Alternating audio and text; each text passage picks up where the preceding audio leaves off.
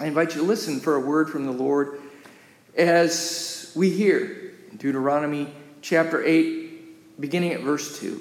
And you shall remember that the Lord your God led you all the way these 40 years in the wilderness to humble you and test you, to know what was in your heart, whether you would keep his commandments or not. So he humbled you, allowed you to hunger, and fed you with manna, which you did not know, nor did your fathers know, that he might make you know that man shall not live by bread alone, but man lives by every word that proceeds from the mouth of the Lord. Your garments did not wear out on you, nor did your foot swell these 40 years. You should know in your heart that as a man chastens his son, so the Lord God chastens you. Therefore you shall keep the commandments of the Lord your God, to walk in his ways and to fear him. For the Lord your God is bringing you into a good land, a land of brooks of water, of fountains and springs that flow out of valleys and hills, a land of wheat and barley, of vines and fig trees and pomegranates, a land of olive oil and honey, a land in which you will eat bread without scarcity, in which you will lack nothing, a land whose stones are iron, and out of whose hills you can dig copper. When you have eaten and are full, then you shall bless the Lord your God for the good land which he has given you. Here ends this reading from God's holy word.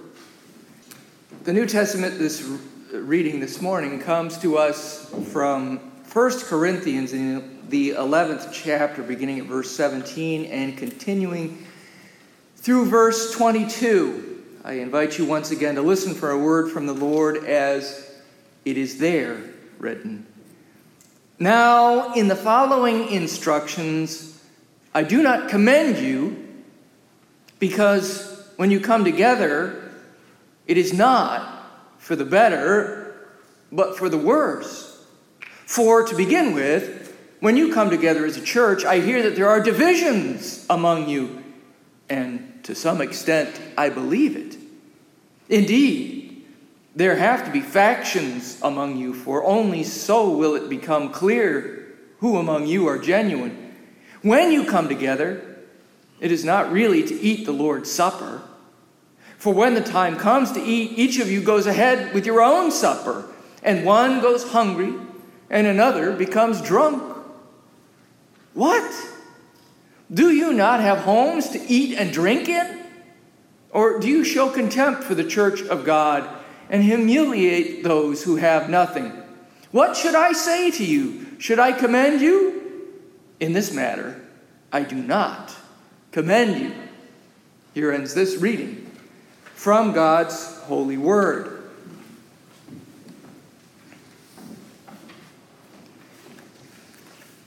A rebuke and an admonition from the Apostle Paul on this day that we celebrate World Communion Sunday.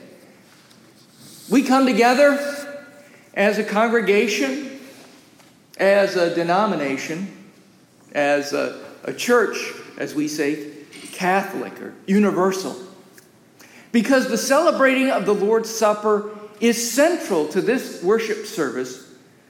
Our sermon this morning and our New Testament reading deal with this topic.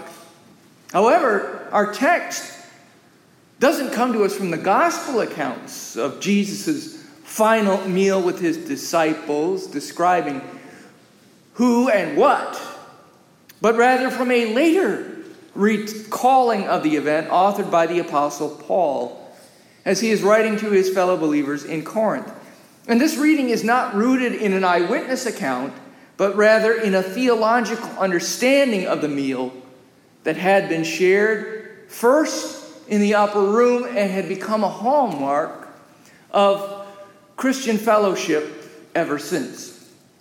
In this letter to the Corinthians, Paul is addressing troublesome reports he has heard about the state of their community. There has been, apparently, some acrimony amongst the believers.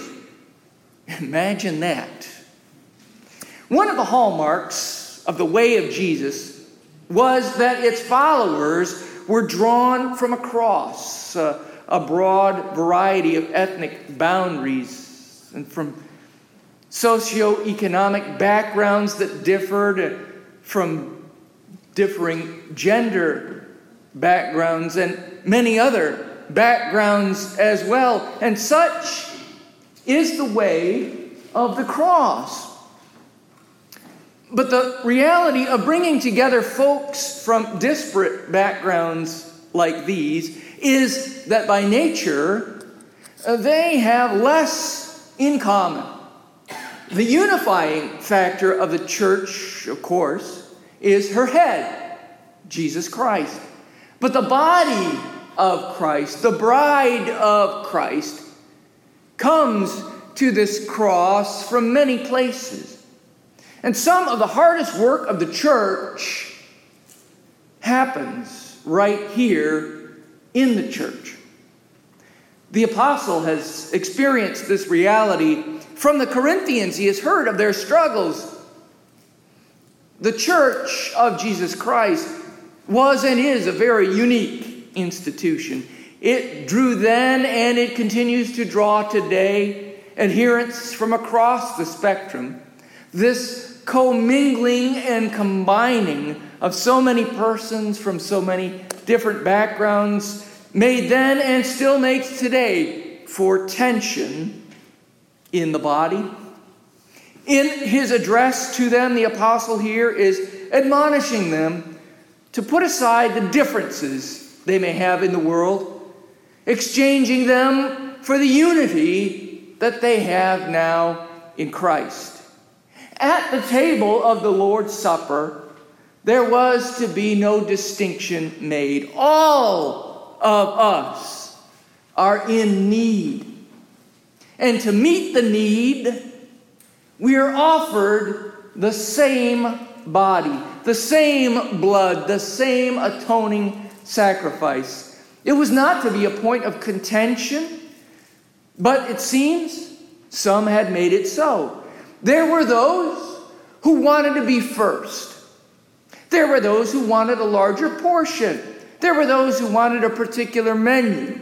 Paul is writing to correct them in their understanding of the sacrament. This is not, as good as it smells, a secular banquet. This is a sacred meal. Jesus himself is our host. He is the one who sets the menu. He is the one who apportions the elements. He is the one who issues the invitation. And he doesn't send out some that are engraved in gold, and some that are engraved in silver, and some that are engraved in bronze. They are all written in the same blood. Just as the body of Christ is a shared body, the table of the Lord, is a shared table. It is a place around which people who wouldn't meet anywhere else come together. That phrase, come together, is repeated 7 times by Paul here in Corinthians. And it also appears nearly 24 times in the book of Acts. The sense of the disparate being unified has been foundational to the church from the time of her first adherents. There is a practice in our tradition of what we call fencing the table. You may remember that when the Reverend Dr. Bill Sweetser was leading us in the worship celebration commemorating the 315th anniversary of the completion of this wonderful and historic sanctuary, that during the celebration of the Lord's Supper, this was a part of the liturgy that he used, a liturgy that was popular in the 17th century. And it is biblical, as Paul describes the very process in 1 Corinthians. But the act of fencing the table, as we call it, is properly understood in terms of a spiritual gift of personal introspection and discernment. It wasn't meant to be an external exercise in ecclesiastical power. Even as we seek to democratize access to the sacrament, to open it to the come-heres as well as the from-heres, there are, I think, pitfalls in dispensing with all preconditions. As noted, the practice of self-reflection and discernment is vital to the preparation for receiving communion. I have, at various times in my life, sat in a service in which communion was offered and refused to take it. For I could not bring myself to have a clear enough conscience to receive what was being offered at that time. I had some work to do before I was ready to receive it. The Lord's Supper remains a sacred rite with elements of mystery, but it is not a completely unknown quantity to us. Recipients ought to understand the significance of the act of gathering around this shared table, and so it makes sense that communion be an act of those who believe, those who have placed their trust in the Lord and been baptized in the name of the triune God, who is present with us in the very act of communion, who is both host and sacrifice, a divine unity. You don't need me to tell you that there are a whole lot of things in this world that are awfully good at creating disunity, at forcing us apart. Fewer are those that bring us together. And none of them has the capacity to do so as much as the one whose table is prepared for us this day. I'll admit that we in the body of Christ don't always do the best job when it comes to unification. Our own denominational pedigree is rife with schisms. Other denominations and even the so-called non-denominational churches have also demonstrated their capacity for separating rather than uniting flocks. Communion is meant in Paul's explanation to be a unifying practice among believers. Those who know why we are called to gather around this table. We are, of course, obligated to teach others who have yet to understand why this act is so special, but participating in it without that knowledge risks exchanging a relational act for a merely transactional one. I think that's part of what Paul was warning against. Members of the spiritual as well as the secular traditions have different interpretations of what a meal means. And this is certainly more than ceremonially secular. And while Jesus instituted this sacrament in the upper room, the bread and the cup that night were part of a much bigger Passover meal, a meal that he was sharing with his friends. And thus, Paul writes of the impropriety of bringing your own food and drink to church and then not sharing it with your brothers and sisters. Doing so shows up the differences in means. While I was in elementary school, I wasn't given lunch money to buy food in the cafeteria. We didn't have that sort of spare change hanging around our house. Instead, my mother sent me to school with a brown bag lunch. And usually, it contained in it a sandwich, white bread, bunny bread, we used to call it, spongy and wet by the time I got to it, because it was slathered with our own homemade grape jelly and maybe a little bit of peanut butter to go with it. Every once in a while, on special occasions, I'd get liverwurst. And I would sit at a table with the other brown bag kids while the students with trays of the school's food would hang out on the other side of the cafeteria. The church and her sacrament of communion is meant to be a shared experience with a shared meal at a shared table. We don't bring in our own. It is to be without regard for the structures of the world's segregationalist orders. It is to be about building up community, not disrupting it. A community, it seems, has become even rarer these days than once it was, even back in my elementary school days.